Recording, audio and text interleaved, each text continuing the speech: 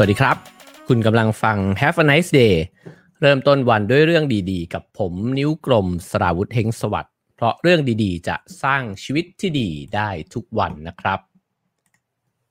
อรุณสวัสดิ์นะครับอรุณสวัสดิ์เช้าวันจันทร์นะครับก็กลับมาพบกันเช่นเคยนะครับกับ Have a nice day นะครับวันนี้ก็เป็น EP ที่15แล้วนะครับประจำวันที่22กุมภาพันธ์เราอยู่ด้วยกันตอนเช้าแบบนี้มาเกือบจะ1เดือนแล้วนะครับพอดีว่าครั้งที่แล้วเนี่ยเราคุยกันเรื่องความเหงานะฮะแล้วก็ผมก็ทิ้งท้ายไว้ว่าถ้าเกิดอยากจะฟังเรื่องนี้อีกนะครับก็อาจจะลองคอมเมนต์กันมาก็ปรากฏว่าเพื่อนๆผู้ฟังหลายคนก็บอกว่าอยากฟังเพิ่มนะครับแล้วก็คนที่คอมเมนต์ใน YouTube หลายคนเลยบอกว่าอยากจะชวนคุยเรื่องนี้กันต่อนะครับเพราะฉะนั้นวันนี้ก็เลยจัดให้ตามคำขอนะครับลองมาคุยเรื่องความเหงานะฮะจากหนังสือวิทยาศาสตร์แห่งความเหงากันอีกสักตอนหนึ่งนะครับ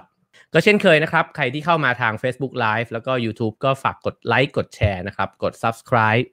กดกระดิ่งกันไว้ด้วยนะครับก็ก่อนที่จะเข้าสู่รายการก็ขอขอบคุณนะครับผู้สนับสนุนรายการของเราเช่นเคยนะครับก็คือซีวิตนะฮะเริ่มต้นวันด้วยสิ่งดีๆกับซีวิตนะครับเครื่องดื่มวิตามินซีสูง2เท่าดื่มทุกเช้าเติมวิตามินซีให้ร่างกายกันนะครับขอบคุณซีวิตในทุกๆวันนะครับที่ตื่นเช้ามาแล้วก็มาจัด Have a nice day นะครับที่ร่วมสนับสนุนรายการเรานะครับวันนี้เรื่องราวที่จะนำมาเล่าก็ผมนำมาจากหนังสือเล่มที่คราวที่แล้วเราพูดคุยกันนะครับก็คือวิทยาศาสตร์แห่งความเหงาหรือว่า loneliness นะฮะที่เขียนโดยคุณจอห์นคาซิโอโปนะฮะแล้วก็คุณวิลเลียมแพทริกนะครับแปลโดยพี่หนุ่มโตมรสุขปรีชานะครับคราวที่แล้วเนี่ยเราคุยกันถึงเรื่องว่าความเหงาเนี่ยมันเกิดขึ้นได้ยังไง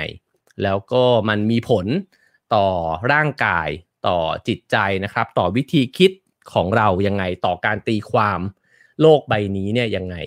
โดยคร่าวๆนะครับสำหรับคนที่เพิ่งเข้ามาก็อาจจะสรุปสั้นๆนะครับว่าหนังสือเล่มนี้เนี่ยอธิบายว่าเวลาที่เรามีความรู้สึกเหงาเนี่ยด้วยความที่เราเป็นสัตว์สังคมนะครับพอเหงาปุ๊บเนี่ยเราก็จะอาจจะมีลักษณะของการเก็บตัวแล้วก็มีการตีความสิ่งต่างๆที่เกิดขึ้นรอบๆตัวเนี่ยผิดเพี้ยนไปจากที่มันเป็นจริงได้นะครับเพราะว่าเราอาจจะอยู่ในโหมดที่กลัวภัยอันตรายเวลาที่มนุษย์อยู่คนเดียวหรือว่าถูกกีดกันออกจากกลุ่มนะครับหรือว่าถูกปฏิเสธเช่นถ้าเกิดว่าเรารู้สึกอกหักหรือเราไม่ได้รับการยอมรับจากการเข้าไปสู่กลุ่มเพื่อนหรือว่าที่ทำงานแบบนี้นะครับก็อาจจะทำให้เกิดความรู้สึกกลัวแล้วก็ตีความสิ่งต่างๆเนี่ยไปในทางว่ามันอาจจะเป็นอันตรายต่อชีวิตเรานะครับฉะนั้นเนี่ยเราจึงอาจจะมีความโกรธง่ายหงุดหงิดง่ายกังวลนะฮะแล้วก็ไม่เป็นมิตรกับผู้คนสักเท่าไหร่เพราะฉะนั้นเนี่ยพอเป็นแบบนั้นแล้วนะฮะก็จะยิ่งทำให้เราโดดเดี่ยวมากขึ้นไปอีกนะครับความเหงาก็จะเพิ่มมากขึ้นไปอีกมันก็จะเริ่มเข้าสู่วงจรของการที่เราไม่ได้สร้างความสัมพันธ์ใหม่ๆให้เกิดขึ้นนะครับวันนี้ก็เลยจะมาถามคำถามกันต่อว่าแล้วถ้าเกิดว่าความเหงามันส่งผลร้ายกับชีวิตกับจิตใจร่างกายของเรานะครับร่างกายเนี่ยส่งผลเยอะเลยนะครับเพราะว่าในช่วงเวลาที่เราโดดเดี่ยวเนี่ยเราก็จะเกิดความเปลี่ยนแปลงต่างๆในร่างกายมากมายเต็มไปหมดเริ่มตั้งแต่เราอาจจะเครียดนะครับแน่นอนว่าพอเครียดปุ๊บเนี่ยมันจะตามมาซึ่งอะไรอีกหลายๆอย่างนะครับพฤติกรรมอาจจะเปลี่ยนไปในเมื่อเข้าสังคมไม่ได้เราอาจจะพึ่งพาสารเสพติดนะครับอาจจะพักผ่อนน้อยลงนะครับออกกำลังกายน้อยลงนำมาซึ่งการกินที่เยอะขึ้นนะครับความเครียดนี่ต่อเนื่องหลายอย่างมากนะฮะโรคหัวใจโรคมะเร็งและโรคต่างๆจะตามมาอีกมากมายเต็มไปหมดนะฮะเพราะฉะนั้นเนี่ยโดยคร่าวๆคือถ้าเกิดว่าพูดโดยสรุปนะฮะก็เป็นไปได้เลยว่าความเหงาสามารถฆ่าเราได้ถ้าพูดเป็นแบบอาจจะเป็นภาษาที่เกือบจะเป็นเนื้อเพลงนะฮะก็ความเหงาฆ่าคนได้เลยทีเดียวนะฮะ เพราะฉะนั้นความเหงาจึงไม่ได้เป็นเรื่องที่เล่นๆนะฮะแล้วก็ไม่ใช่เป็นความรู้สึกโรแมนติกชั่วครั้งชั่วคราวเท่านั้นนะฮะแน่นอนว่ามีความเหงาในลักษณะของการที่รู้สึกว่าช่วงนี้เหงาอันนั้นอาจจะไม่ใช่เรื่องที่อันตรายอะไรนักแต่ถ้าเกิดมันเริ่มเรื้อรังถ้าเกิดมันเริ่มที่จะต่อเนื่องยาวนานนะครับก็มันจะส่งผลกับชีวิตของเรามากเลยทีเดียวนะฮะไม่ได้ส่งผลกับชีวิตของเราในแง่ของตัวเราเพียงลำพังเท่านั้นแต่ว่าส่งผลต่อการมีความสัมพันธ์กับคนอื่นๆนะฮะควบคู่กันไปด้วยโอเคครับเราจะมาคุยกันนะครับในหนังสือเล่มนี้กันต่อจริงๆในรายละเอียดหนังสือเล่มนี้น่าสนใจหลายอย่างนะครับพูดถึงเรื่องการทำงานของสมองในหลายๆส่วนนะครับพูดถึงทฤษฎีวิวัฒนาการที่วิวัฒนาการมนุษย์เนี่ยจนกระทั่งกลายมาเป็นพวกเราอย่างในทุกวันนี้นะครับในรายละเอียดมีอะไรให้เล่าอีกเยอะมากถ้าสนใจนะครับก็สามารถซื้ออ่านกันได้นะครับในทางสำนักพิมพ์ Salt นะฮะซึ่งก็แปลหนังสือดีๆเนี่ยออกมาอย่างต่อเนื่องนะครับถ้าเกิดว่าสนใจจะฟังอีกก็พิมพ์บอกได้นะฮะผมก็อาจจะลองสกัดเอาเนื้อหาออกมาเล่าสู่กันฟังนะครับแต่ว่าถ้าอยากอ่านละเอียดเลยเนี่ยก็ลองซื้อมาอ่านกันดูเป็นหนังสือที่อ่านสนุกเล่มหนึ่งเลยนะครับขอบคุณทุกคนที่ทักทายกันมาทาง Facebook แล้วก็ YouTube Live นะครับใน Clubhouse อาจจะยังทักทายกันไม่ได้นะฮะเดี๋ยวว่ากันตอนท้ายนะครับใครที่ฟัง Clubhouse แล้วก็จะพิมพ์คอมเมนต์ผมเห็นเมื่อกี้มีคนหนึ่งฟัง Clubhouse แต่ว่าพิมพ์คอมเมนต์ใน YouTube นะฮะก็ขอบคุณมากนะครับโอเคครับผมนำเอาเรื่องราวของบทสุดท้ายนะฮะในหนังสือเล่มนี้เนี่ยมาเล่าสู่กันฟังหนังสือเล่มนี้ตั้งชื่อบทนี้ว่าพลังของสายสัมพันธ์ทางสังคมนะครับซึ่งเขาเปิดเรื่องมาเนี่ยว่าในปี 1985 นะฮะมีนักวิจัยเนี่ยไปถามคนอเมริกันนะครับในหลายๆกลุ่มหลายๆวัยแล้วก็อาชีพนะครับว่าคุณเนี่ยมีคนที่สนิทแล้วก็ไว้วางใจได้กี่คนถ้าจำกันได้นะครับเมื่อวันศุกร์ที่เราคุยกันไปเนี่ยผมได้ลิสต์คำถามที่หนังสือเล่มนี้เนี่ยเขาลองทดสอบไว้ว่าให้ลองตอบกันดูนะครับว่าในจำนวน10กว่าข้อเนี่ยคุณตอบใช่ไม่ใช่กี่ข้อแล้วคุณก็จะค่อยๆเริ่มสำรวจความเหงาของตัวเองได้นะฮะในนั้นเนี่ยมีคำถามนี้ด้วยนะครับว่าคุณคิดว่าคุณมีคนที่สนิทและไว้วางใจได้กี่คนในปี 1985 นะครับผลสำรวจจากคนอเมริกันเนี่ยตอบออกมาว่าคำตอบที่พบมากที่สุดเนี่ยคือ3คนซึ่งจะว่าไปมันน้อยมากนะฮะเรามีคนที่สนิทและไว้วางใจได้เนี่ยเพียงแค่3คนเท่านั้นเองนะครับผมไม่แน่ใจว่าในประเทศไทยตอนนั้นคำตอบจะเป็นกี่คนนะฮะแต่เมื่อวันเวลาขยับไปมาถึงปี2004นะฮะปี2004คนอเมริกันเนี่ยตอบคำถามนี้นะฮะว่ามีจำนวนถึง 25% ด้วยกันนะครับก็100คนมี25คนล้านคนก็มีเท่าไหร่ฮะ250,000 คนนะครับที่ตอบว่าไม่มีเลยคือจำนวน 25% เนี่ยตอบว่าไม่มีคนที่ไว้วางใจพอที่จะพูดคุยในเรื่องราวที่มันลึกๆได้เลยนะฮะซึ่งชีวิตแบบนั้นเนี่ยเราลองจินตนาการกันดูว่ามันจะเหงาแค่ไหนหรือว่ามันจะอึดอัดแค่ไหนนะครับถ้าคุณมีความทุกข์คุณแชร์กับใครไม่ได้ถ้าเกิดว่าคุณมีเรื่องอยากจะบ่นหรือว่าคุณรู้สึกว่ามันมีสิ่งที่อยากจะแชร์กับใครเนี่ยมันไม่มีเลยเนี่ยนะฮะทั้งชีวิตเนี่ยมันจะกลายเป็นแบบไหนนะครับซึ่งมันก็ควบคู่กันกับงานศึกษาที่ร่วมกันไปนะครับว่าคนอเมริกันเนี่ยเกือบ 10% ตั้งแต่ในปี 2004 เนี่ยนะฮะป่วยเป็นโรคซึมเศร้าแล้วก็เป็นโรคอารมณ์แปรปรวน2ขั้วนะครับซึ่งก็น่าจะเป็นไบโพล่านั่นเองนะฮะมันจึงโดยตัวเลขเนี่ยมันก็เลยเห็นสิ่งที่มันควบคู่กันมานะครับว่ายิ่งคนเราเหงามากขึ้นเนี่ยอาการที่เป็นการเจ็บป่วยทางจิตเนี่ยก็จะมีมากขึ้นตามไปด้วยนะครับซึ่งจะว่าไปแล้วเนี่ยอาการเหงาหรือว่าการที่เรามีผู้คนที่ไว้ใจได้น้อยลงเนี่ยมันก็ควบคู่กันไปนะฮะกับการพัฒนาทางเศรษฐกิจแล้วก็สังคมด้วยนะฮะพอสังคมเริ่มกลายเป็นเมืองมากขึ้นนะฮะเศรษฐกิจเนี่ยเติบโตมากขึ้นแต่ก็มีการแข่งขันกันสูงขึ้นเนี่ยคนก็เหงา มากขึ้นนะฮะและในขณะที่คนเหงามากขึ้นเนี่ยเราก็เจ็บป่วยทางจิตใจเนี่ยกันมากขึ้นด้วยนะครับทีนี้เนี่ยเขาย้อนกลับไปว่าพลเมืองในศตวรรษที่21แบบที่พวกเราเป็นกันอยู่เนี่ยนะฮะมันแตกต่างจากวิถีที่เคยเป็นยังไงนะครับถ้าย้อนกลับไปถึงก่อนหน้าที่โลกจะเป็นโลกสมัยใหม่แบบทุกวันนี้เนี่ยแน่นอนว่าเราก็จะเห็นภาพของความผูกพันกันของผู้คนในชุมชนนะฮะมีหมู่บ้านที่มีความกลมเกลียวกันผู้คนรู้จักกันนะครับแล้วก็อาจจะมีผู้นำชุมชนอาจจะมีศูนย์รวมทางศาสนานะครับคนก็ไปโบสถ์กันไปวัดนะฮะเราก็จะเห็นภาพแบบนี้นะฮะในสังคมที่โบราณกว่านี้แน่นอนว่ายิ่งโบราณขึ้นก็จะยิ่งมีความเหนียวแน่นน่ะในเรื่องของคนกับคนเนี่ยมากขึ้นนะครับเพราะเทคโนโลยีต่างๆการสื่อสารการคมนาคมไม่ได้พัฒนาอย่างที่เราเป็นอยู่ในทุกวันนี้นะครับทีนี้พอมันเปลี่ยนไปเนี่ยสิ่งที่มันเกิดขึ้นก็คือมันก็จะเกิดความตึงเครียดทางสังคมขึ้นนะครับแล้วก็แม้ว่าเศรษฐกิจมันจะเติบโตขึ้นเนี่ยแต่จริงๆแล้วความรู้สึกภายในใจมันอาจจะไม่ได้มั่นคงขึ้นตามไปด้วยก็ได้นะครับก็เลยนำมาสู่วิธีการคิดนะฮะแบบศตวรรษที่20นะครับคือจริงๆแล้วเนี่ยหลังจากที่ผมว่าตั้งแต่หลังจากศตวรรษแถวๆ18-19เรื่อยมาเนี่ยมนุษย์ก็มีความใฝ่หาในเรื่องของความอิสระมากขึ้นนะครับแล้วก็เราก็ค่อยๆให้ความสำคัญกับอิสระของตัวเองเนี่ยมากขึ้นซึ่งในหนังสือเล่มนี้บอกว่าไม่แน่เหมือนกันว่าความคิดความเชื่อเรื่องความอิสระที่มากขึ้นเรื่อยๆเนี่ยมันก็อาจจะนำเราไปสู่ภาวะไร้รากได้เช่นกันนะครับก็คือว่าเราหันไปมองรอบตัวเราก็ไม่ได้รู้สึกว่าเราสามารถเชื่อมโยงผูกพันกับใครได้นะครับแล้วก็ด้วยวิถีชีวิตสมัยใหม่เนี่ยมันก็ทำให้ตัวเราเองต้องเปลี่ยนแปลง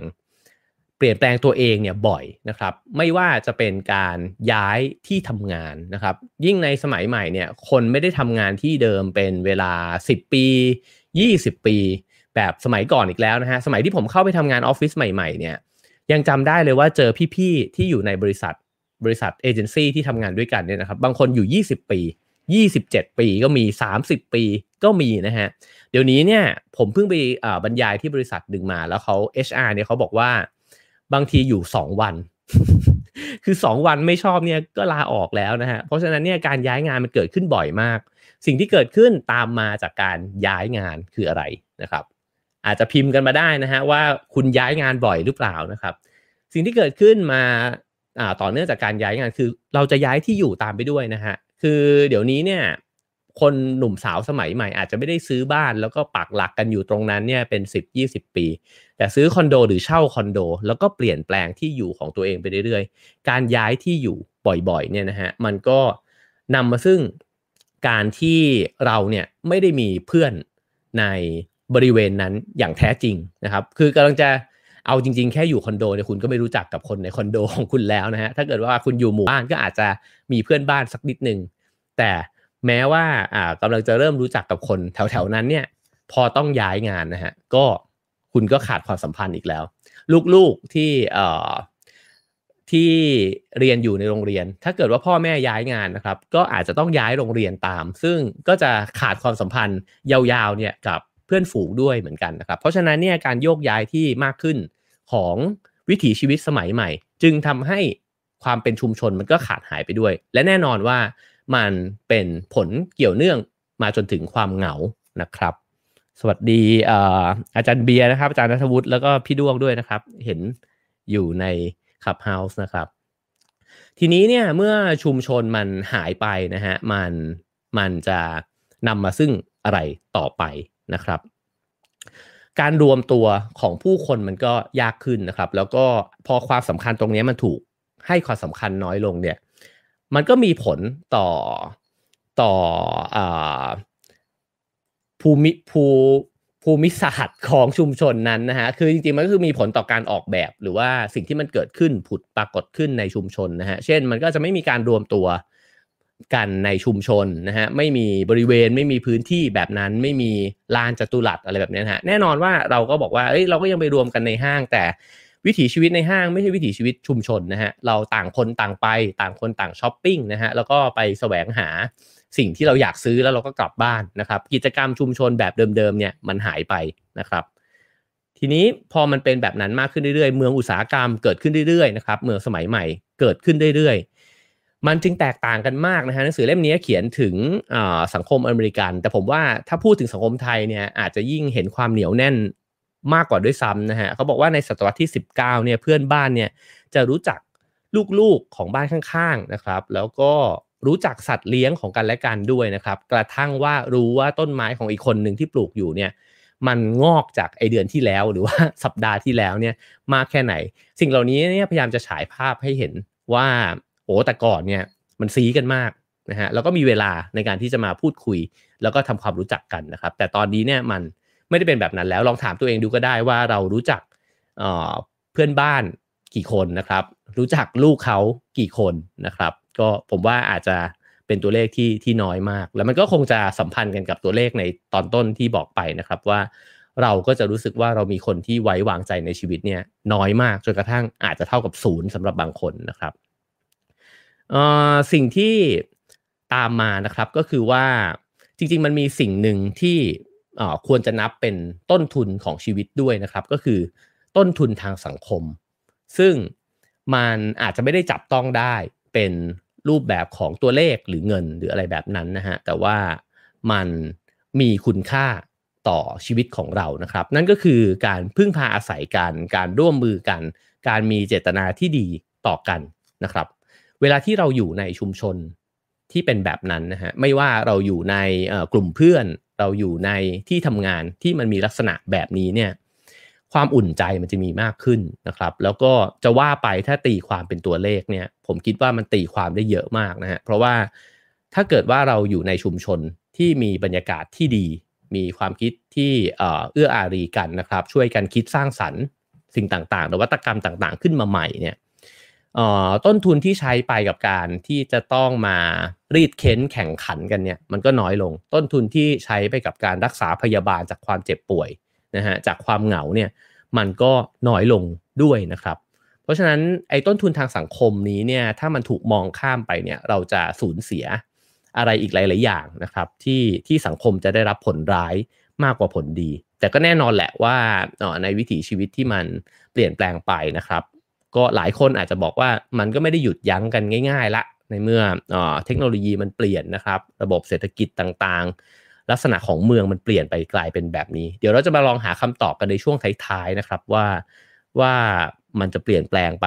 ในลักษณะที่ดีขึ้นได้ยังไงบ้างนะครับสวัสดีพี่หนุ่มด้วยนะครับพี่หนุ่มผู้เป็นผู้แปลหนังสือเล่มที่ผมเล่าอยู่นะครับวิทยาศาสตร์แห่งความเหงาแล้วสนุกมากเลยครับพี่หนุ่มเดี๋ยวอาจจะมีการจัดหัวข้อนี้นะครับแล้วก็จะชวนพี่หนุ่มมาพูดคุยด้วยถ้าพี่หนุ่มอยู่ยาวๆเดี๋ยวจะชวนคุยในตอนท้ายนะครับให้คนถามคำถามพี่หนุ่มได้ด้วยนะครับต่อนะครับทีนี้เนี่ยพอเป็นแบบนั้นแล้วนะฮะ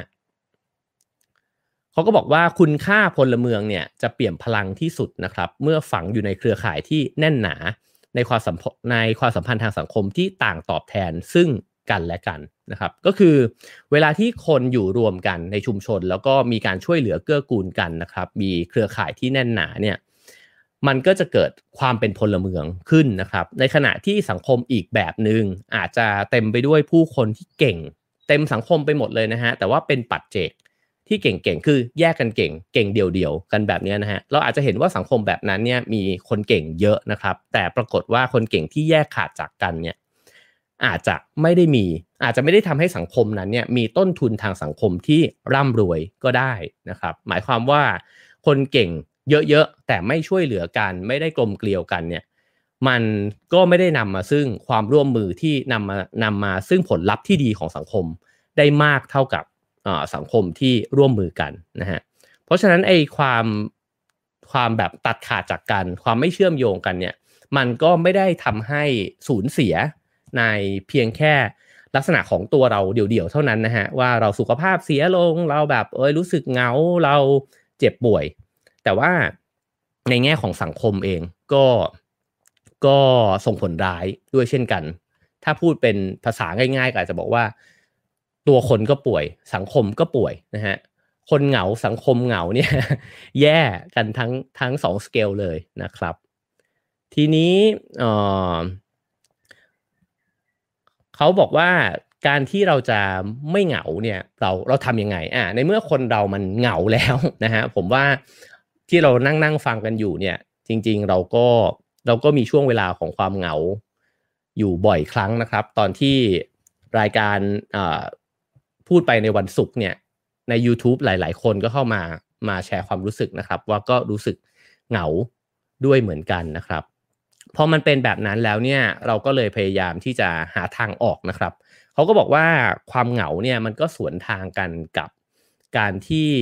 เกิดการเติบโตขึ้นนะฮะของลัทธิศาสนาใหญ่ๆนะครับเช่นในเกาหลีอย่างเงี้ยนะครับก็จะเกิดชุมชนทางศาสนาผมเชื่อว่าในหลายๆที่เนี่ยก็มีชุมชนทางศาสนาเนี่ยที่ค่อยๆมีคนเข้าไปร่วมมากขึ้นนะครับซึ่งจริงๆมันก็สะท้อนถึงความรู้สึกของความโดดเดี่ยวนั้นนะครับเดี๋ยวช่วงท้ายเราจะพูดกันเรื่องของชุมชนทางศาสนาที่มีผลต่อสุขภาพนะฮะว่ามันส่งผลต่อเนื่องยังไงนะครับทีนี้เนี่ยนอกจากจริงๆนอกจากเรื่องของชุมชนทางศาสนาแล้วเนี่ยมนุษย์ก็มีวิธีเยียวยาตัวเองจากความเหงาในหลายๆรูปแบบนะครับผมว่าอย่างหนึ่งเนี่ยที่เราเห็นกันก็คือเราพยายามจะสื่อสารกันมากขึ้นทางช่องทางออนไลน์นะครับแล้วก็จริงๆโดยการที่เราไม่ได้เจอกันบ่อยๆเนี่ยไอพื้นที่ทางโซเชียลมีเดียต่างๆเนี่ยก็เหมือนกับจะมาทดแทนการพบปะกันแบบตัวเป็นๆนะฮะมากขึ้นเรื่อยๆนะครับแล้วก็แอปพลิเคชันต่างๆนะครับทั้งแอปแชทอย่าง LINE อย่าง WhatsApp ต่างๆนานานะฮะคนแชทกันผ่าน Messenger นะครับหรือว่าก็คอมเมนต์กันใน Facebook โต้ตอบกันใน Twitter คอมเมนต์กันใน Instagram เยอะเต็มไปหมดนะฮะ เรารู้สึกว่าเราได้เจอเพื่อนนะครับได้คุยกับเพื่อนแต่จริงๆแล้วมันช่วยเยียวยาจริงหรือเปล่านะครับรวมถึง Clubhouse ที่เพิ่งเกิดขึ้นด้วยเหมือนกันนะครับมีปรากฏการณ์อย่างหนึ่งนะฮะที่น่าสนใจในเรื่องเกี่ยวกับสัตว์เลี้ยงนะครับแต่ก่อนที่จะไปถึงตรงนั้นเนี่ยจะเล่าถึงสิ่งนี้นิดนึงซึ่งผมว่ามันน่าสนใจดีนะครับคือเขาบอกว่ามันมีการทดลองนะฮะว่าถ้าเกิดเอาคนเข้าไปนั่งในห้องทดลองนะครับแล้วก็ลองให้เขาเรียงคำศัพท์หรือว่าพูดคำศัพท์เนี่ยใส่เขาด้วยคำศัพท์ที่มันเกี่ยวข้องกับเงินนะฮะเช่นสูงกำไรการใช้จ่ายการเก็บเงินต่างๆนานาแบบนี้นะฮะกับคนอีกกลุ่มหนึ่งซึ่ง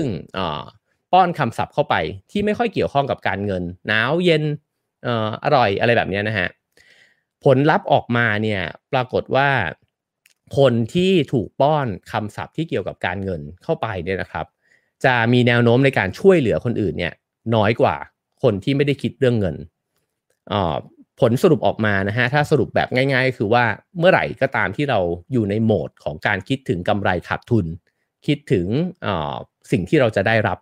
มากขึ้นเท่าไหร่เนี่ยเราก็จะยิ่งโดดเดี่ยวมากขึ้นเท่านั้นนะครับเราจะเชื่อมโยงกับคนอื่นน้อยลงแล้วก็ให้ความช่วยเหลือเขาน้อยลงนะฮะแล้วก็แน่นอนเหงามากขึ้นด้วยนะครับเมื่อกี้พูดถึงเรื่องของสัตว์เลี้ยงนะครับในหนังสือเล่มนี้เนี่ยเล่าเรื่องนี้ไว้อย่างน่าสนใจนะครับเขาพูดถึงกวีของกรีกนะฮะชื่อซีโนฟาเนสนะฮะซึ่งเป็นคนที่อยู่มาก่อนยุคสมัยของโซเครติสซะอีกนะฮะเขามีคำพูดคำหนึ่งนะครับ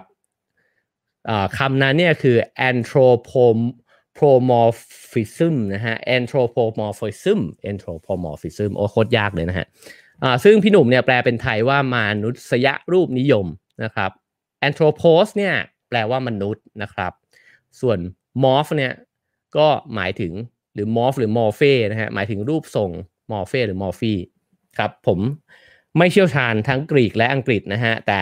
เอาเป็นว่าสองคำนี้เนี่ยรวมกันแล้วเนี่ยมันแปลว่าการนำเอาบุคลิกนะฮะของมนุษย์ไอลักษณะความเป็นมนุษย์เนี่ยใส่เข้าไปในสิ่งที่มันไม่ได้เป็นมนุษย์อันนี้มันเป็นยังไงนะครับคือเราจะเห็นว่าคนเนี่ยจะมีพฤติกรรมหนึ่งที่เราพบเห็นบ่อยๆและบางครั้งเนี่ยเราก็เป็นเองด้วยนะครับนั่นก็คือ การที่เราเล่นกับสัตว์เลี้ยงของเราเนี่ยราวกับว่ามันเป็นมนุษย์คนหนึ่งนะครับซึ่งความผูกพันแบบนี้เนี่ยมันก็เกิดขึ้นกับการที่เราได้ใช้เวลาอยู่กับเจ้าหมาแมวของเราเนี่ยอย่างใกล้ชิดสนิทสนมนะครับความเป็นมนุษย์ในลักษณะนี้เมื่อตอนที่แล้วผมก็เล่าไปว่าเขามีการตรวจสมองนะฮะวัดสมองเนี่ยแล้วก็ผลลัพธ์เนี่ยมันออกมานะฮะว่าเวลาที่เจ้าของจ้องหน้าสัตว์เลี้ยงเนี่ยมีความรู้สึกไม่ได้แตกต่างจากเวลาที่จ้องหน้ามนุษย์ด้วยกันนั่นหมายความว่าสำหรับเราเนี่ยคนที่สนิทกับสัตว์เลี้ยงมากๆเนี่ยให้คุณค่ากับสัตว์เลี้ยงเท่าๆกับให้คุณค่ากับเพื่อนเลยนะครับซึ่งลักษณะแบบนี้เนี่ยมันก็เกิดขึ้นเพราะว่ามนุษย์เนี่ยมีคนที่ไว้ใจได้น้อยลงด้วยเราจึงผูกสัมพันธ์นะฮะกับสัตว์เลี้ยงมากขึ้นนะครับแล้วจึงไม่แปลกที่มันเป็นเทรนด์ที่เราพบเห็นกันนะครับว่าคนเนี่ยเลี้ยงสัตว์เหมือนเลี้ยงลูกเลยนะครับแล้วก็ตามห้างสรรพสินค้าตามสถานที่สาธารณะหลายๆแห่งเราก็เห็นว่าเขาก็พาน้องหมาน้องแมวเนี่ยออกไปด้วยนะฮะในผลที่วิจัยมาเนี่ยนะฮะเขาก็บอกว่าคนแก่ที่เลี้ยงสัตว์เนี่ยก็จะมีภูมิคุ้มกันต่อเหตุการณ์เครียดๆในชีวิตที่ส่งผลลบเนี่ยมากกว่าคนแก่ที่ไม่ได้เลี้ยงสัตว์นะครับผู้ป่วยที่มีแนวโน้มที่จะผู้ป่วยที่เป็นเอดส์เนี่ยนะฮะก็มีแนวโน้มที่จะซึมเศร้าน้อยลงถ้าเกิดว่าเลี้ยงสัตว์นะครับซึ่งเป็นแบบนี้แล้วเนี่ยมันก็จะทำให้เราเห็นนะครับว่าความเหงาในวิถีชีวิตสมัยใหม่เนี่ยมันมากแค่ไหนนะฮะยิ่งเราเห็นว่าคนซี้กับสัตว์เลี้ยงมากขึ้นมันก็เป็นภาพสะท้อนส่วนหนึ่งนะครับของการที่คนกับคนเนี่ยห่างไกลกันมากขึ้นนะครับหนังสือเล่มนี้เนี่ยพูดถึงหนังที่ผมชอบมากๆเรื่องหนึ่งนะครับก็คือหนังเรื่อง Castaway นะครับถ้าจำกันได้คือทอมแฮงค์เนี่ยไปติดเกาะนะครับแล้วก็บนเกาะร้างแห่งนั้นไม่มีใครเลยนะฮะก็เหงาแน่นอนนะครับแล้วก็สิ่งที่เขาทำก็คือสร้างตัวละครสมมุติขึ้นมาตัวหนึ่งซึ่งเป็นลูกวอลเลย์บอลนะฮะตั้งชื่อว่าวิลสันนะครับซึ่งเขาก็สร้างสายสัมพันธ์ที่ลึกซึ้งนะฮะกับลูกวอลเลย์คือเอาจริงๆเนี่ยเขารอดชีวิตมาจากเกาะร้างแห่งนั้นได้เนี่ยก็เพราะว่าคุยกับไอ้เจ้าวิลสันเนี่ยเองนะฮะซึ่งลักษณะแบบนี้เนี่ยไม่ได้เกิดขึ้นแค่ในหนังเท่านั้นนะครับหนังสือเล่มนี้พูดถึงเหตุการณ์หนึ่งนะครับของอาจารย์ท่านหนึ่งที่เกษียณแล้วเนี่ยแล้วก็ไปทำวิจัยอยู่ที่ปารีสนะครับเป็นน่าจะเป็นคนอเมริกันนะครับพอไปที่ปารีสเนี่ยเขาก็ห่างไกลจากสามีนะครับแล้วก็ห่างไกลจากบ้านของตัวเองเพราะฉะนั้นเนี่ยสิ่งที่เขาจะต้องทำก็คือพยายามที่จะเยียวยาตัวเองนะครับแล้วก็ห้องพักที่เขาอยู่ที่ปารีสเนี่ยมองออกไปข้างนอกเนี่ยเห็นหอไอเฟลเขาเนี่ยเรียกหอไอเฟลเป็นสัตว์เลี้ยงของตัวเองผมว่าสภาวะเหล่านี้เนี่ยมันน่าสนใจมากนะครับผมไม่แน่ใจว่าเพื่อนๆพี่ๆน้องๆที่ฟังอยู่เนี่ยมีนิสัยหรือว่ากิจวัตรแบบนี้บ้างหรือเปล่านะครับที่เราบางคนอาจจะสมมุติตุ๊กตาบางตัวขึ้นมาเป็นเพื่อนนะครับบางคนก็อาจจะมีหมอนน้องเน่านะฮะบางคนอาจจะเป็นแก้วกาแฟก็เป็นไปได้นะครับแต่สิ่งนี้เนี่ยมันเกิดขึ้นจริงๆนะครับแล้วผมว่าถ้ามันเป็นฉากหนังเนี่ยการที่คนหนึ่งนะครับอายุ60กว่าละเกษียณแล้วอยู่คนเดียวในเมืองที่แปลกหน้านะครับแล้วก็พูดคุยกับหอไอเฟลก่อนนอนก็ราตรีสวัสดิ์มันเนี่ยโอ้โหมันเป็นฉากที่เหงามากเลยนะครับแต่นั่นเป็นสิ่งที่มนุษย์เนี่ยทำกันเพื่อที่จะชดเชยความรู้สึกว่าเราโดดเดี่ยวนะครับแล้วเราอาจจะไม่รู้ก็ได้ว่าในเมืองในสังคมที่เราอาศัยอยู่เนี่ยมีผู้คนที่ใช้วิธีการแบบนี้เนี่ยมากน้อยแค่ไหนนะครับมีอีกเรื่องราวหนึ่งที่น่าสนใจนะครับคือเขาไปรวบรวมภาพถ่ายจากกล้องโทรทัศน์ฮับเบิลเนี่ยนะฮะก็คือถ่ายภาพถ่ายของดวงดาวซึ่งแน่นอนว่าดวงดาวเนี่ยมีแพทเทิร์นบนท้องฟ้าที่มันกระจัดกระจายเต็มไปหมดใช่ไหมครับเรามองขึ้นไปเห็นภาพถ่ายของดวงดาวหรือดวงดาวบนท้องฟ้าเนี่ยเราอาจจะไม่ได้คิดว่า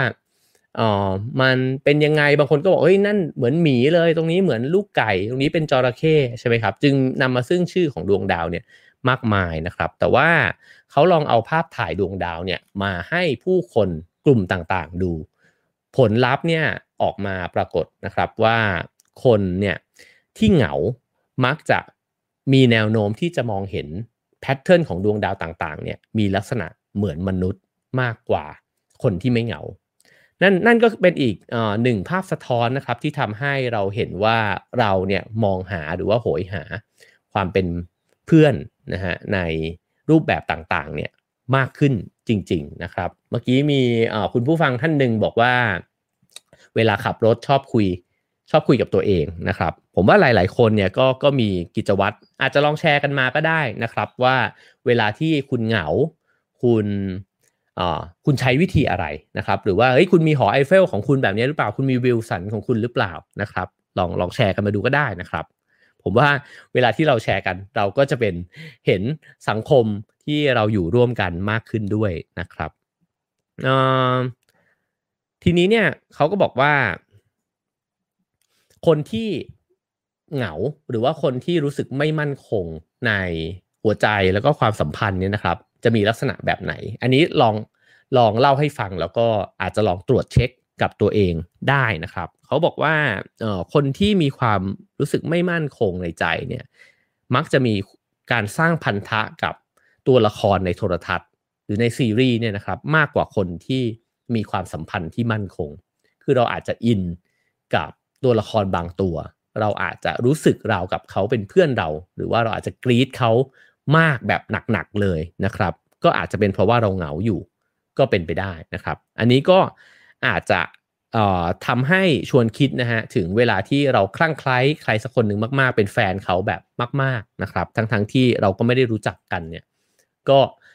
อันนี้ไม่เสมอไปว่า 100% แต่ก็เป็นภาพหนึ่งที่เขาบอกว่าให้ลองสำรวจดูก็ได้ว่าความรู้สึกแบบนั้นเกิดขึ้นจากความเหงาภายในใจเราหรือเปล่านะครับหรือคนอีกกลุ่มหนึ่งก็มีแนวโน้มนะครับที่จะมีความเชื่อทางศาสนาเนี่ยอย่างเข้มข้นนะครับก็อาจจะเป็นเพราะว่าความสัมพันธ์ในชีวิตเนี่ยมันขาดหายไปด้วยเช่นกันนะครับเพราะฉะนั้นเนี่ยเมื่อไหร่ก็ตามที่เราเริ่มมีความรู้สึกต่อสิ่งใดสิ่งหนึ่งนะครับที่มันเข้มข้นมากๆนะครับหรือในระดับที่มันมากเลยเนี่ยก็อาจจะสำรวจหัวใจตัวเองดูได้ว่าช่วงเวลานี้เรารู้สึกว่าเราขาดการติดต่อกับคนที่รู้จักกันใกล้ชิดเนี่ยอย่างตัวเป็นๆเนี่ยนะครับไปหรือเปล่านะครับทีนี้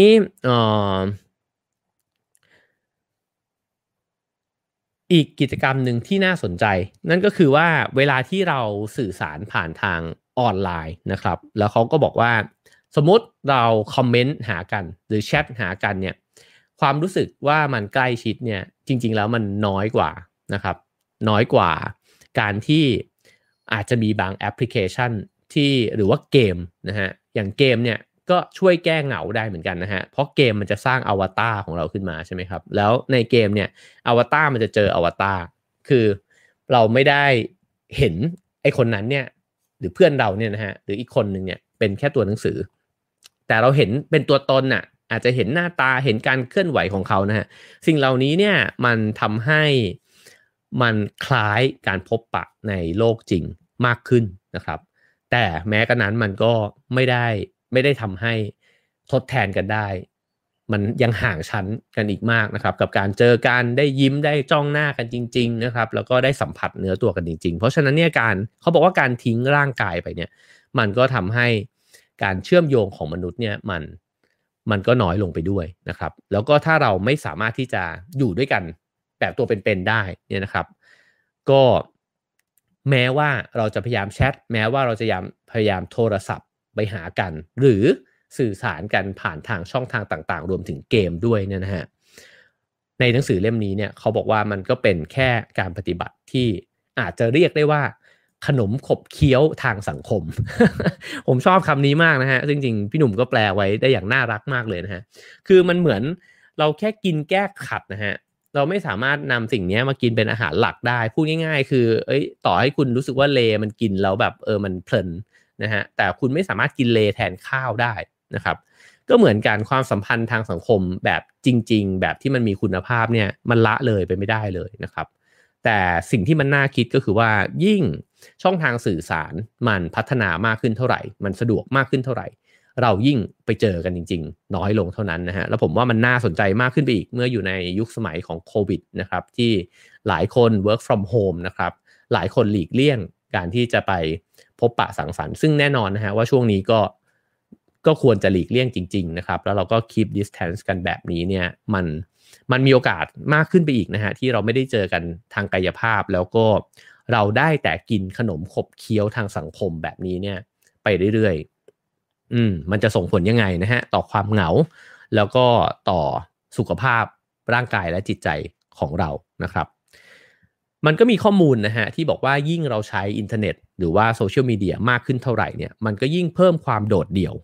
ทางสังคมมากขึ้นนะครับแล้วก็เป็นโรคซึมเศร้ามากขึ้นด้วยนะครับเพราะว่าเวลาคือจริงๆเราลองคิดดูดีๆเนี่ยเราจะพบว่าเวลาที่มันมีอยู่ในแต่ละวันมันเท่าเดิมใช่ไหมครับเช่นสมมุติว่าเราไม่นับตอนนอนก็ได้เราอาจจะมีเวลาที่ใช้ในช่วงที่ขยับเขยื้อนร่างกายเนี่ยนะครับอาจจะวันหนึ่งประมาณ16ชั่วโมงนะฮะแต่ถ้าเกิดว่าเราใช้การติดต่อสื่อสารผ่านโซเชียลมีเดียมากขึ้นเรื่อยๆเนี่ยเราก็จะมีเวลาที่จะได้พบปะหน้าตาจริงๆเนี่ยน้อยลงเท่ากับจำนวนที่เราใช้ไปนะฮะเพราะฉะนั้นการสัมผัสจับต้องเนี่ยมันน้อยลงจริงๆซึ่งจึงไม่แปลกฮะที่ยิ่งเทคโนโลยีการสื่อสารเพิ่มมากขึ้นเท่าไหร่เราอาจจะเหงากันมากขึ้นเท่านั้นนะครับก็เพราะฉะนั้นแอปอย่าง Clubhouse ก็น่าคิดเหมือนกันนะครับผมว่าสำหรับตัวผมเองผมคิดว่ามันสนุกมากแล้วก็มันก็ทำให้ผมนอนตีหนึ่งตีสองมา2 คืนแล้วนะฮะเมื่อคืนนี่พยายามไม่เข้าไปแล้วก็ได้นอนตอน4 ทุ่มรู้สึกว่าตื่นมามีพลังมากนะซึ่งก็น่าคิดเหมือนกันว่าเราใช้เวลาอยู่ในนั้นเนี่ยก็จะเฉลี่ยแล้วก็บาลานซ์ยังไงกับการพบปะผู้คนตัวเป็นๆนะครับซึ่งในหนังสือเล่มนี้เขาก็ยืนยันนะฮะว่ามนุษย์เราเนี่ยมันไม่เพียงจำเป็นจะต้องเป็นหนึ่งเดียวกันในเชิงนามธรรมคือไม่ใช่เพียงแค่เรารู้สึกว่าเราเป็นส่วนหนึ่งของสังคมเดียวกันเท่านั้นว่าเฮ้ยเราอยู่รามอินทราด้วยกันอยู่บางกะปิด้วยกันอยู่ประเทศไทยด้วยกันนะฮะหรือกระทั่งบางคนอาจจะรู้สึกว่าฉันเป็นสมาชิกของโลกใบนี้นะฮะเรารู้สึกแบบนั้นก็จริงแต่ไอความรู้สึกแบบนั้นเนี่ยมันก็ไม่ได้สามารถทำให้เราหายเหงานะฮะความหายเหงามันต้องเกิดขึ้นจากการได้ไปเจอตัวเป็นๆกันจริงๆนะครับทีนี้เนี่ยในหนังสือหลายเล่มมีพูดถึงเรื่องนี้นะครับแล้วก็หนังสือเล่มนี้ก็พูดถึงเรื่องนี้ด้วยเช่นกันว่าคนที่มีความเคร่งครัดในศาสนานะฮะหรือว่าบางเล่มเนี่ยเขาก็จะพูดว่าคนที่มีวิธีคิดแบบอนุรักษ์นิยมนะครับมักจะมีสุขภาพเนี่ยดีกว่านะฮะก็เลยมีข้อสงสัยนะครับว่าทำไมบางคนอาจจะบอกว่าศาสนาเนี่ยทำให้คนเนี่ยละวางอัตตานะครับแล้วก็ใช้เวลาอยู่กับคำสอนของศาสนานะครับแล้วก็อาจจะมีผลต่อสุขภาพจิตใจเนี่ยที่เบาขึ้นดีขึ้นนะครับแต่หนังสือเล่มนี้ชวนคิดในอีกมุมหนึ่งด้วยว่าคนที่มีความเคร่งครัดในเรื่องศาสนาเนี่ยจะมีกิจกรรมอย่างหนึ่งนะครับที่ทำโดยเป็นสม่ำเสมอนะฮะเช่นถ้าเป็นชาวคริสต์ก็อาจจะเข้าโบสถ์นะครับจริงๆหลายๆศาสนาก็มีพิธีกรรมแล้วก็มีรูทีนของการที่ผู้คนเนี่ยจะต้องไปพบเจอกันนะครับซึ่งการพบเจอกันนั่นเองเนี่ยแหละที่เขาบอกว่ามันอาจจะมีผลอย่างมากก็ได้นะครับต่อสายสัมพันธ์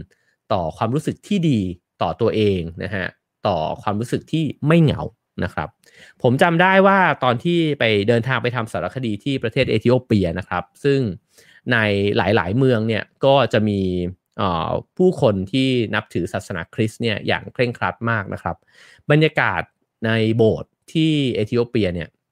คึกคักแบบคึกคักล้นหลามมากๆนะฮะแล้วก็ไปถึงโบสถ์เนี่ยตั้งแต่ตอนสายนะครับแต่ว่าเราอยู่ถ่ายทำรายการที่นั่นเนี่ยจนกระทั่งแบบเลยช่วงบ่ายโมงไปเนี่ยผมยังเห็นผู้คนเนี่ยไม่กลับบ้านแล้วก็นั่งกันอยู่รอบๆโบสถ์นะฮะหาร่มไม้นั่งคุยกันล้อมวงคือไม่ได้มีใครหยิบโทรศัพท์อาจจะเพราะว่าคนที่นั่นก็อาจจะมีสมาร์ทโฟนกันยังไม่เยอะด้วยนะครับแต่ว่าสิ่งที่เห็นภาพที่เห็นเนี่ยมันมีความกลมเกลียวกันแล้วก็บรรยากาศมันดีมากนะฮะพูดคุย บอกเล่าเรื่องราวต่างๆนะครับบางคนก็ผมเห็นว่าบางคนก็หัวเราะร่าบางคนก็น่าซีเรียสมากนะฮะน้ำตาคลอก็มีเพราะฉะนั้นเนี่ยมันเหมือนกับช่วงเวลาที่เขาได้มาเจอกันเนี่ยมันไม่ใช่เพียงแค่ช่วงเวลาของศาสนาเท่านั้นแต่มันเป็นช่วงเวลาของการแลกเปลี่ยนแชร์ความรู้สึกนะครับแล้วก็ผมว่ามันก็เป็นบรรยากาศที่เห็นแล้วก็รู้สึกอบอุ่นดีเหมือนกันนะครับเพราะฉะนั้นหนังสือเล่มนี้ก็เลยสะกิดให้คิดฮะว่าจริงๆแล้วเวลาเราพูดถึงคนที่เคร่งครัดทางศาสนาเนี่ยอาจจะไม่ได้มีมิติของแค่เรื่องของการสวดมนต์นะฮะเรื่องของการที่มีความเชื่อต่างๆนานาเท่านั้นแต่ว่ามันมีเรื่องของความสัมพันธ์ของคนที่ไปร่วมพิธีกรรมหรือว่ามีรูทีนร่วมกันอยู่ในนั้นด้วยเมื่อเราเห็นแบบนี้แล้วนะฮะมันก็เลยชวนกลับมาตั้งคำถามกับตัวเราเองว่าแล้วแล้วถ้าเราสมมุติใครที่มีกิจกรรมแบบนั้นก็แน่นอนนะฮะว่าดีอยู่แล้วนะครับแต่ถ้าเกิดว่าเราไม่ได้เป็นคนที่มีรูทีนแบบนั้นเราสามารถที่จะสร้างพื้นที่หรือว่ากิจกรรมนะครับในการที่จะเชื่อมโยงกับผู้คนเนี่ยได้มากขึ้นหรือเปล่านะครับเราสามารถตั้งวงสนทนาบางอย่างขึ้นมานะฮะเพื่อที่จะแบ่งปันเรื่องราวกันอย่างลึกๆได้ไหมนะครับสามารถนัดเพื่อนสนิทเนี่ยมาพบเจอกันเป็นช่วงเวลาที่แน่นอนได้ไหมนะครับเช่น2เดือนเจอกันทีไหมกลุ่มคนที่สนิทกันนะฮะ2เดือนนี่ก็นานนะฮะหรือในครอบครัวเองก็ตามนะครับเราจะมีเวลาที่ได้ใช้เวลาร่วมกันเนี่ยโดยที่ไม่ต้องแชทอยู่ใน LINE ครอบครัวเนี่ยได้มากน้อยแค่ไหนนะครับอีกเรื่องหนึ่งนะฮะที่พอพูดถึงเรื่องศาสนาเนี่ยเขาก็ชวนคิดในเรื่องของการที่คนคนหนึ่งเนี่ยมีความรู้สึกต่อความเชื่อของพระเจ้านะครับซึ่งเขาก็บอกว่ามันมีสิทธิ์ที่จะเป็นได้2แบบเหมือนกันก็คือคนที่เชื่อในพระเจ้าแล้วก็ไม่ได้มีความรู้สึกถึงตัวเองมากเท่าไหร่คือเหมือนละวางอัตตาแล้วก็มอบความรักนะฮะให้กับสิ่งที่ยิ่งใหญ่กว่ารวมถึงความหมายของชีวิตด้วยว่ามันมีสิ่งที่ยิ่งใหญ่กว่าตัวเองนะครับแต่มันก็อาจจะเป็นไปได้อีกแบบหนึ่งเหมือนกันที่คนเราเนี่ยมีวิธีคิดหรือว่าสภาพของจิตใจเนี่ยในอีกรูปแบบหนึ่งก็คือเราอาจจะสมมุติพระเจ้าของตัวเองขึ้นมานะครับแล้วก็แทนตัวเองเนี่ยเข้าไปเป็นส่วนหนึ่งของความเชื่อนั้นแต่จริงๆแล้วเนี่ยเราแอบที่จะใช้ความคิดของเราเนี่ยนำทางเช่นนะฮะเขาบอกว่าเมื่อเราสมมุติพระเจ้าของตัวเองขึ้นมาแล้วเราก็อาจจะบอกว่าเราเกลียดคนแบบเดียวแล้วเราก็อาจจะพูดไปเองนะฮะหนังสือเล่มนี้บอกว่าเราอาจจะพูดไปเองว่าพระเจ้าเนี่ยเกลียดคนแบบนี้ทั้งที่จริงเนี่ยเรานั่นแหละที่เป็นคนเกลียดคนที่แตกต่างจากเรานะครับเพราะฉะนั้นสิ่งนี้เนี่ยมันชวนให้คิดครับว่าความรู้สึกของการที่เชื่อมโยงกับสิ่งที่ยิ่งใหญ่กว่าเนี่ยมันส่งผลได้2แบบด้วยกันนะฮะแบบที่1ก็คือความรู้สึกว่าเป็นมิตรกับคนอื่นเห็นตัวเองกว้างขึ้นนะครับแล้วก็มอบความรักมอบความเอื้อเฟื้อนะฮะให้กับคนอื่นเพราะว่าเราเห็นว่าตัวเราเองมันเล็กมากแล้วก็มันมีสิ่งที่มีความหมายเนี่ยยิ่งใหญ่มากกว่าเราเพื่อนมนุษย์ต่างๆเนี่ยมีความสำคัญนะครับแน่นอนว่าทางนั้นเป็นทางที่ดีต่อชีวิตต่อความสัมพันธ์นะฮะและแน่นอนว่าทางนั้นเป็นทางที่ไม่เหงานะฮะแต่อีกทางนึงเนี่ยก็น่ากลัวเหมือนกันถ้าเราใช้วิธีการที่ไปดึงเอาความหมายใหญ่ๆเนี่ยมาแทนแล้วก็จริงๆแล้วเราคิดแคบๆในแบบของเรานะครับแบบนั้นเนี่ยจะยิ่งทำให้เหงามากขึ้นไปอีกนะฮะแล้วเขาก็บอกว่าที่มนุษย์เป็นแบบนั้นเนี่ยก็เพราะว่าเราเนี่ยก็ยังต้องการเราไม่ได้ต้องการเพียงแค่การมีชีวิตรอดอะมนุษย์เนี่ยมันวิวัฒนาการมาจนถึงสลับซับซ้อนมากนะฮะแล้วเราก็ต้องการตอบตัวเองด้วยว่าการมีชีวิตอยู่ของเราเนี่ยมันมีความหมายยังไงกับโลกใบนี้เราก็เลยคิดถึงสิ่งที่มันใหญ่ไปกว่านั้นนะครับเขาก็ยกตัวอย่างเหตุการณ์ของเอ็ดการ์มิเชลเนี่ยที่ตอนนั้นเขาขึ้นไปเป็นนักบินอวกาศนะครับแล้วก็ขึ้นไปบนอวกาศมองโลกลงมาจากมุมมองจากอวกาศเนี่ยก็มีคำพูดที่เป็นที่จดจำนะครับเขาก็บอกว่าเมื่อมองโลกออกมาลงมาจากมุมของเอกภพเนี่ยเราก็ได้เห็นว่าโลกใบนี้เนี่ยมันสอดประสานกันเป็นหนึ่งเดียวนะครับเวลาที่มนุษย์เนี่ยมีความรู้สึกแบบนั้นเนี่ยมันจะหายเหงาฮะคือเวลาเราอยู่บนโลกเราอาจจะมีความเร่งรีบนะครับวิถีชีวิตอาจจะบีบบังคับให้เราคิดถึงตัวเองเยอะนะฮะแต่ว่าพอได้ถอดตัวเองออกไปจากมุมมองแคบๆของตัวเองเนี่ยแล้วเชื่อมโยงกับสิ่งอื่นเนี่ยเขาบอกนั่นก็เป็นอีกมุมมองหนึ่งนะฮะที่ทำให้มนุษย์เราเนี่ยมันรู้สึกเหงาน้อยลง นะครับทีนี้กลับไปเรื่องของการเติบโตทางเศรษฐกิจนะครับตอนแรกๆเนี่ยได้พูดเกริ่นไว้นะครับว่าพอมันเติบโตเร็วขึ้นนะครับแล้วจริงๆจะว่าไปโลกมันก็มีการเติบโตมากขึ้นตลอดนะครับสังคมที่เจริญเติบโตทางเศรษฐกิจแล้วมันก็ไม่ได้ลดความเร็วลงส่วนสังคมที่เคยมีอัตราการเติบโตทางเศรษฐกิจเนี่ยน้อยมันก็เพิ่มอัตราเร่งมากขึ้นเรื่อยๆนะครับเราก็จะเห็นว่าอย่างจีนอินเดียบราซิลนะฮะแล้วก็กำลังจะเกิดขึ้นในแอฟริกามากมายเต็มไปหมดเนี่ยนะฮะมันเหมือนโลกก็เพิ่มความเร่งเนี่ยมากขึ้นไปเรื่อยๆนะครับเพราะฉะนั้นมันจึงไม่แปลกนะครับที่โลกทั้งใบมันหมุนไปสู่สภาวะที่ผู้คนเหงากันมากขึ้นเรื่อยๆนะครับสิ่งที่เกิดขึ้นก็คือผู้คนเร่งรีบในชีวิตมากขึ้นนะครับแข่งกันมากขึ้นนะครับช่วยเหลือกันน้อยลงแล้วก็ถูกซอยย่อยเนี่ยออกเป็นหน่วยเล็กๆเนี่ยมากขึ้นเรื่อยๆเราจะเห็นความกลมเกลียวในลักษณะของกลุ่มก้อนทางสังคมที่ใหญ่ๆเนี่ยน้อยลงเรื่อยๆนะครับพร้อมกันนั้นการเศรษฐกิจที่มันพัฒนาอย่างเร่งไปข้างหน้านะครับโดยที่ตั้งคำถามกับมันน้อยเนี่ยมันก็ทำให้เกิดการแบ่งแยกทางชนชั้นเนี่ยออกมามากขึ้นเรื่อยๆด้วยนะครับเราก็จะเห็นว่าปัญหาความเหลื่อมล้ำเนี่ยมันก็เป็นปัญหาใหญ่มากของโลกในทุกวันนี้นะครับหนังดังๆมากมายแต่ไปหมดพูดในเรื่องนี้นะฮะหนังอย่าง Parasite นะครับหนังอย่าง The White Tiger ของอินเดียนะครับแล้วก็มากมายเลยที่ได้พูดถึงเรื่องนี้และนั่นเขาก็บอกว่านั่นทำให้คนจำนวนเป็นล้านๆคนเนี่ยกำลังจะจมน้ำตายหมายความว่าเราไม่ได้ดูแลกันมากเท่าที่ควรจะเป็นหรือมากเท่าที่มนุษย์เนี่ยควรจะคิดถึงกันแต่ว่าเราก็มุ่งไปสู่จุดหมายของตัวเองนะครับวันนี้เนี่ยแตกต่างจาก EP ที่แล้วนิดนึงตรงที่ EP ที่แล้วเราคุยกันถึงเรื่องเล็กๆใช่ไหมครับในตัวเราในผู้คนที่ใกล้ชิดเราวันนี้เนี่ยเราคุยกันในสเกลที่มันเหมือนกับว่าโลกเนี่ยมันเป็นยังไงเราถึงกลายไปเป็นคนเหงาแบบที่เราเป็นอยู่นะครับนั่นหมายความว่าความเหงาของเราเนี่ยมันเกิดขึ้นใน2ระดับด้วยกันก็คือเราเหงาด้วยความคิดของตัวเราเองครั้งที่แล้วเราพูดกันตั้งแต่ในระดับแบบ DNA เลยนะฮะว่ายีนบางตัวของเรานะครับมันอาจจะแสดงออกมาเนี่ยให้เราเนี่ยกลายเป็นคนเหงาตั้งแต่เด็กๆหรือวัยรุ่นเลยนะครับรวมถึงสภาพแวดล้อมการเลี้ยงดูก็มีผลต่อการที่ฟูมฟักให้เราเนี่ยกลายเป็นคนเหงาได้เช่นกันนะครับแต่วันนี้เนี่ยเราก็เห็นว่ามันก็มีอีกเหตุผลหนึ่งด้วยก็คือ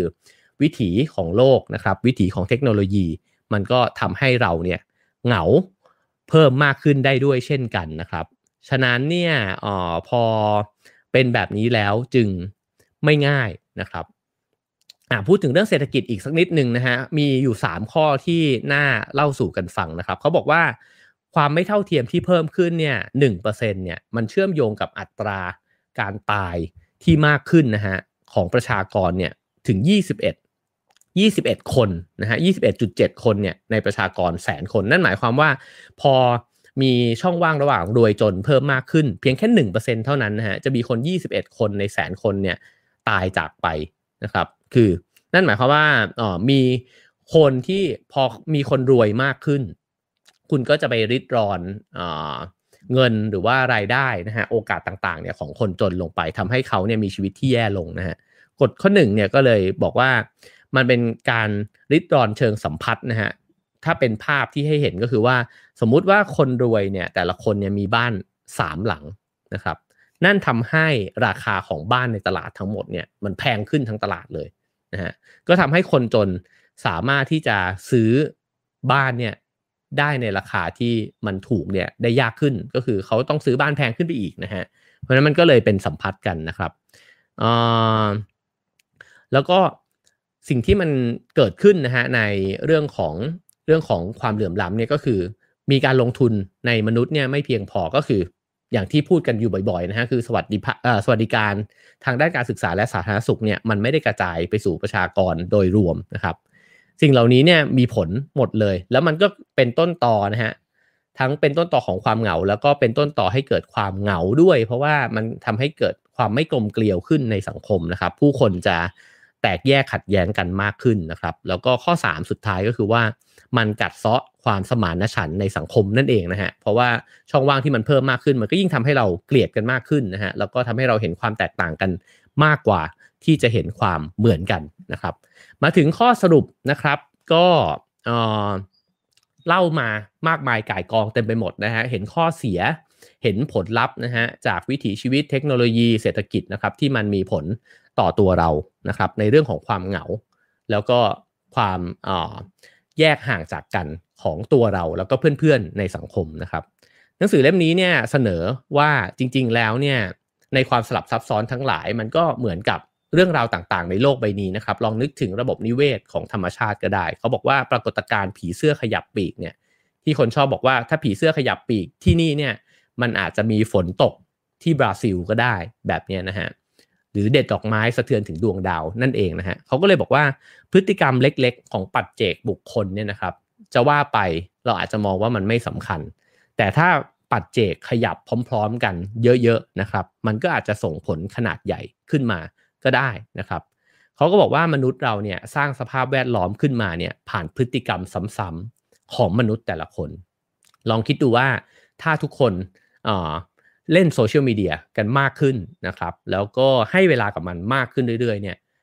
สิ่งที่มันเกิดขึ้นเป็นภาพใหญ่ในสังคมก็คือเราจะพูดคุยกันต่อหน้าเนี่ยน้อยลงนะฮะนั่นทำให้ความธรรมดาเนี่ยมันเปลี่ยนไปมันจะกลายเป็น new normal ใช่ไหมฮะก็คือ new normal กลายเป็นว่ามนุษย์ไม่ต้องเจอกันก็ได้นี่หว่านะครับมนุษย์เราแข่งขันกันมากขึ้นก็ได้นี่หว่านะฮะแล้วก็เราแย่งชิงทรัพยากรจากกันให้มากขึ้นไปเรื่อยเนี่ยมันเป็นสิ่งปกติใครๆเขาก็ทำกันนะครับสิ่งเหล่านั้นนั่นเองแหละที่มันจะค่อยๆเพิ่มดีกรีของความเหงาในหัวใจคนและในสังคมเนี่ยมากขึ้นเรื่อยๆนะครับแต่ถ้าเกิดว่ามนุษย์ทำในสิ่งที่กลับด้านกันเขาบอกว่าเอาง่ายๆว่าวันนี้คุณขับรถไปทำงานนะครับคุณออกจากบ้านไปหรือขับรถกลับบ้านเนี่ยคุณขับรถด้วยความรู้สึกยังไงคุณขับรถด้วยความรู้สึกว่าคุณเป็นส่วนหนึ่งของถนนหรือฉันจะไปถึงที่หมายให้เร็วที่สุดคุณเห็นรถคันข้างๆเนี่ยเป็นเพื่อนร่วมถนนหรือเห็นมันเป็นสิ่งกีดขวางในการที่คุณจะไปถึงเป้าหมายนะฮะเขาบอกว่าถ้าเกิดทัศนคติของมนุษย์ส่วนใหญ่ในสังคมเนี่ยมันเป็นไปด้วยการเอื้อเฟื้อเผื่อแผ่กันนะฮะแน่นอนฮะมันไม่ง่ายมันฟังดูแบบว่าล้านลามากๆนะฮะแต่ว่าหนังสือเล่มนี้บอกว่าถ้ามันไม่ได้ปรับเปลี่ยนกันแบบนี้เนี่ยเราก็ยากที่จะไปคาดหวังว่าเราจะสร้างสังคมที่มันมีความกลมเกลียวกันมากขึ้นได้นะครับเพราะว่ามันเหมือนกับว่าเรายังไม่เชื่อเลยว่ามนุษย์ไม่ได้เกิดมาเพื่อแข่งแย่งกันแต่ว่าเกิดมาเพื่อเกื้อกูลช่วยเหลือกันนะครับแล้วเขาก็อ้างคำของคานทีว่าถ้าเกิดว่าคุณอยากเห็นสิ่งไหนคุณก็ต้องเป็นการเปลี่ยนแปลงที่คุณอยากเห็นมันด้วยตัวเองก่อนนะครับเพราะฉะนั้นสิ่งหนึ่งนะฮะที่หนังสือเล่มนี้บอกเขาบอกว่าสุดท้ายถ้าคุณคิดไปถึงจุดที่มันสุดๆเลยเนี่ยของความคิดนี้นะฮะคุณจะค้นพบกฎทองคำที่มันดูเฉยมากแต่มันจริงมากนั่นก็คือจงปฏิบัติต่อผู้อื่นดังที่เจ้าอยากให้ผู้อื่นปฏิบัติต่อตัวเองนะครับคำสอนอาจจะฟังดูเหมือนเป็นคำสอนศาสนานะฮะซึ่งจริงๆเขาบอกว่ามันปรากฏอยู่ในหลายวัฒนธรรมนะฮะตั้งแต่เต๋าของจีนโบราณนะครับรวมถึงกฎของโมเสสนะครับแล้วก็มาถึงนักปรัชญารุ่นหลังๆนะฮะอย่างอิมมานูเอลคานต์นะฮะแล้วก็เขาบอกว่าทำไมคนถึงพูดเรื่องนี้กันเยอะผ่านยุคสมัยต่างๆมาเนี่ยทำไมความเข้าใจเรื่องนี้มันไม่ได้เปลี่ยนไปในหนังสือเล่มนี้เขาเขียนว่ามันเป็นฝีมือการเขียนของการคัดเลือกโดยธรรมชาตินะฮะความหมายง่ายๆคือว่ามันเป็นธรรมชาติมนุษย์ที่เราจะต้องเกื้อกูลกันเพราะว่าเราเนี่ยวิวัฒนาการมาให้เป็นแบบนั้นนะครับแล้วถ้าเกิดว่าเราใช้ชีวิตโดยที่ฝืนธรรมชาติข้อนี้เนี่ยเราจะทรมานเราจะเหงาแล้วเราก็จะป่วยนะครับเพราะมันไม่ใช่ธรรมชาติของสปีชีส์ของเราเนี่ยวิวัฒนาการมาเนิ่นนานยาวนานเป็นแสนปีนะฮะก็เพื่อที่เราจะได้ใช้ความสามารถในการเชื่อมโยงกันให้ดีที่สุดนะฮะใช้ความร่วมมือกันให้ชีวิตเนี่ยมันปลอดภัยแล้วก็มีความสุขมากขึ้นนะครับผมเชื่อว่าหลายๆคนถ้าได้ฟังข้อเสนอนะฮะของหนังสือเล่มนี้เรื่องผีเสื้อขยับปีกก็อาจจะมีคำถามว่ามันอีกแล้วเหรอคุณโยนภาระเนี่ยมาให้กับปัจเจกบุคคลอีกแล้วว่าคุณก็ต้องไปปรับเปลี่ยนตัวเองนะครับส่วนตัวแล้วเนี่ยผมคิดว่ามันสำคัญทั้งสองส่วนก็คือ ตัวคนทั้งหมดเองเนี่ยก็จำเป็นถ้าเกิดเราสามารถสร้างกระแสของการที่ทำให้เห็นความสัมพันธ์ของความเชื่อมโยงกันของผู้คนได้นะครับการเกื้อกูลกันให้มากขึ้นนะครับผมคิดว่าความคิดนี้เนี่ยมันจะค่อยๆขยายจากระดับของคนต่อคนเนี่ยไปสู่ระดับของสังคมด้วยเช่นกันเช่นถ้าเกิดว่ากลุ่มคนที่มีรายได้มากแล้วนะครับมีสินทรัพย์มากแล้วเนี่ยก็ถ้าความคิดแบบนี้เนี่ยมันเพิ่มมากขึ้นเรื่อยๆก็อาจจะทำกระตุ้นนะฮะต่อให้ถ้าเกิดว่าโชคดีก็คือเขาเห็นคุณค่าด้วยตัวเองถ้าไม่ได้โชคดีขนาดนั้นมันก็จะเกิดแรงกดดันนะครับในการที่ทำให้คนในสังคมเนี่ยคิดในเรื่องของความเท่าเทียมกันแล้วก็ลดความเหลื่อมล้ำเนี่ยให้มากขึ้นนะครับแล้วก็มันก็จะนำไปสู่ความเปลี่ยนแปลงอะไรหลายๆอย่างนะครับเรื่องของสวัสดิการเรื่องระบบการเก็บภาษีนะฮะเพื่อที่จะทำให้สังคมเนี่ยมันมีความเท่ากันในแง่ของโอกาสนะฮะมากขึ้นการศึกษาควรจะมีมาตรฐานที่เท่ากันมากขึ้นการรักษาพยาบาลไม่ว่าจนหรือรวยเนี่ยควรจะได้รับการรักษาพยาบาลในระดับมาตรฐานที่ใกล้เคียงกันนะครับแล้วก็ไม่ได้มีค่าใช้จ่ายที่สูงมากเกินไปนักนะฮะแน่นอนว่าถ้าฟรีก็คงจะสุดยอดแต่มันก็อาจจะไม่ง่ายขนาดนั้นนะครับสิ่งเหล่านี้เนี่ยมันก็เป็นเรื่องที่สำคัญต่อไม่ใช่เพียงแค่ความรู้สึกว่าเรามีโอกาสในชีวิตที่ดีเท่านั้นนะครับแต่ว่ามันลงไปในรายละเอียดมากกว่านั้นอีกก็คือมันเกี่ยวข้องกันด้วยที่ทำให้เราเหงานะครับวันนี้เนี่ยที่พูดมาทั้งหมดเราอาจจะเห็นนะครับว่าความเหงาของเรามันเกิดขึ้นจากการที่เราอยู่ในเมืองที่ผู้คนไม่สนใจกันเราขับรถไปทำงานในสภาพที่ท้องถนนที่ทุกคนอยากจะมุ่งหน้าไปบนเส้นทางของตัวเองนะครับเราอยู่ในระบบเศรษฐกิจที่ทุกคนหวังทำกำไรสูงสุดนะครับเราอยู่ในสภาพชีวิตเมืองที่ผู้คนอยู่ในคอนโดที่ไม่มีการทักทายกันแม้จะเจอกันในลิฟต์นะฮะซึ่งสิ่งเหล่านี้ทั้งหมดนั่นเองนะครับที่มันมีผลมากๆเลยต่อความเหงาของเราแล้วตัวเราเองจะเปลี่ยนแปลงนะครับหรือว่าอย่างน้อยที่สุดก็เริ่มจากสเกลเล็กๆของเราเนี่ยว่ามันเปลี่ยนได้แค่ไหนแล้วก็ช่วยๆกันส่งเสียงนะครับขยับขยื่นเพื่อที่จะเปลี่ยนความเชื่อหรือว่ารสนิยมหรือวิถีชีวิตที่เรารู้สึกว่ามันบิดเบี้ยวผิดเพี้ยนไปจากธรรมชาติของความเป็นมนุษย์เนี่ยนะฮะได้มากน้อยแค่ไหนเพื่อดึงธรรมชาติของความเป็นมนุษย์ที่มันสำคัญมากๆกลับมาอีกครั้งหนึ่งนั่นก็คือความเป็นสังคมความเป็นครอบครัวกันความกลมเกลียวความช่วยเหลือเกื้อกูลนะครับแล้วก็ช่วยกันใครล้มก็ช่วยเขานะครับใครที่สำเร็จก็เรียนรู้จากกันอะไรเงี้ยนะครับผมคิดว่าสิ่งเหล่านี้มันน่าสนใจดีเมื่อเราเริ่มต้นจากหัวข้อที่มันดูส่วนตัวมากๆอย่างความเหงาแต่มันก็เชื่อมโยงไปถึงสิ่งที่มันใหญ่โตและมากมายเต็มไปหมดนะฮะซึ่งก็ส่งผลกระทบกลับมาให้เรามีหัวใจที่เหงาด้วยเช่นกันนะครับ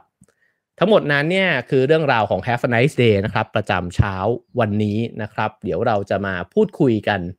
ในช่องทางไลฟ์นะครับกันสักเล็กน้อยนะครับระหว่างนั้นก็จะ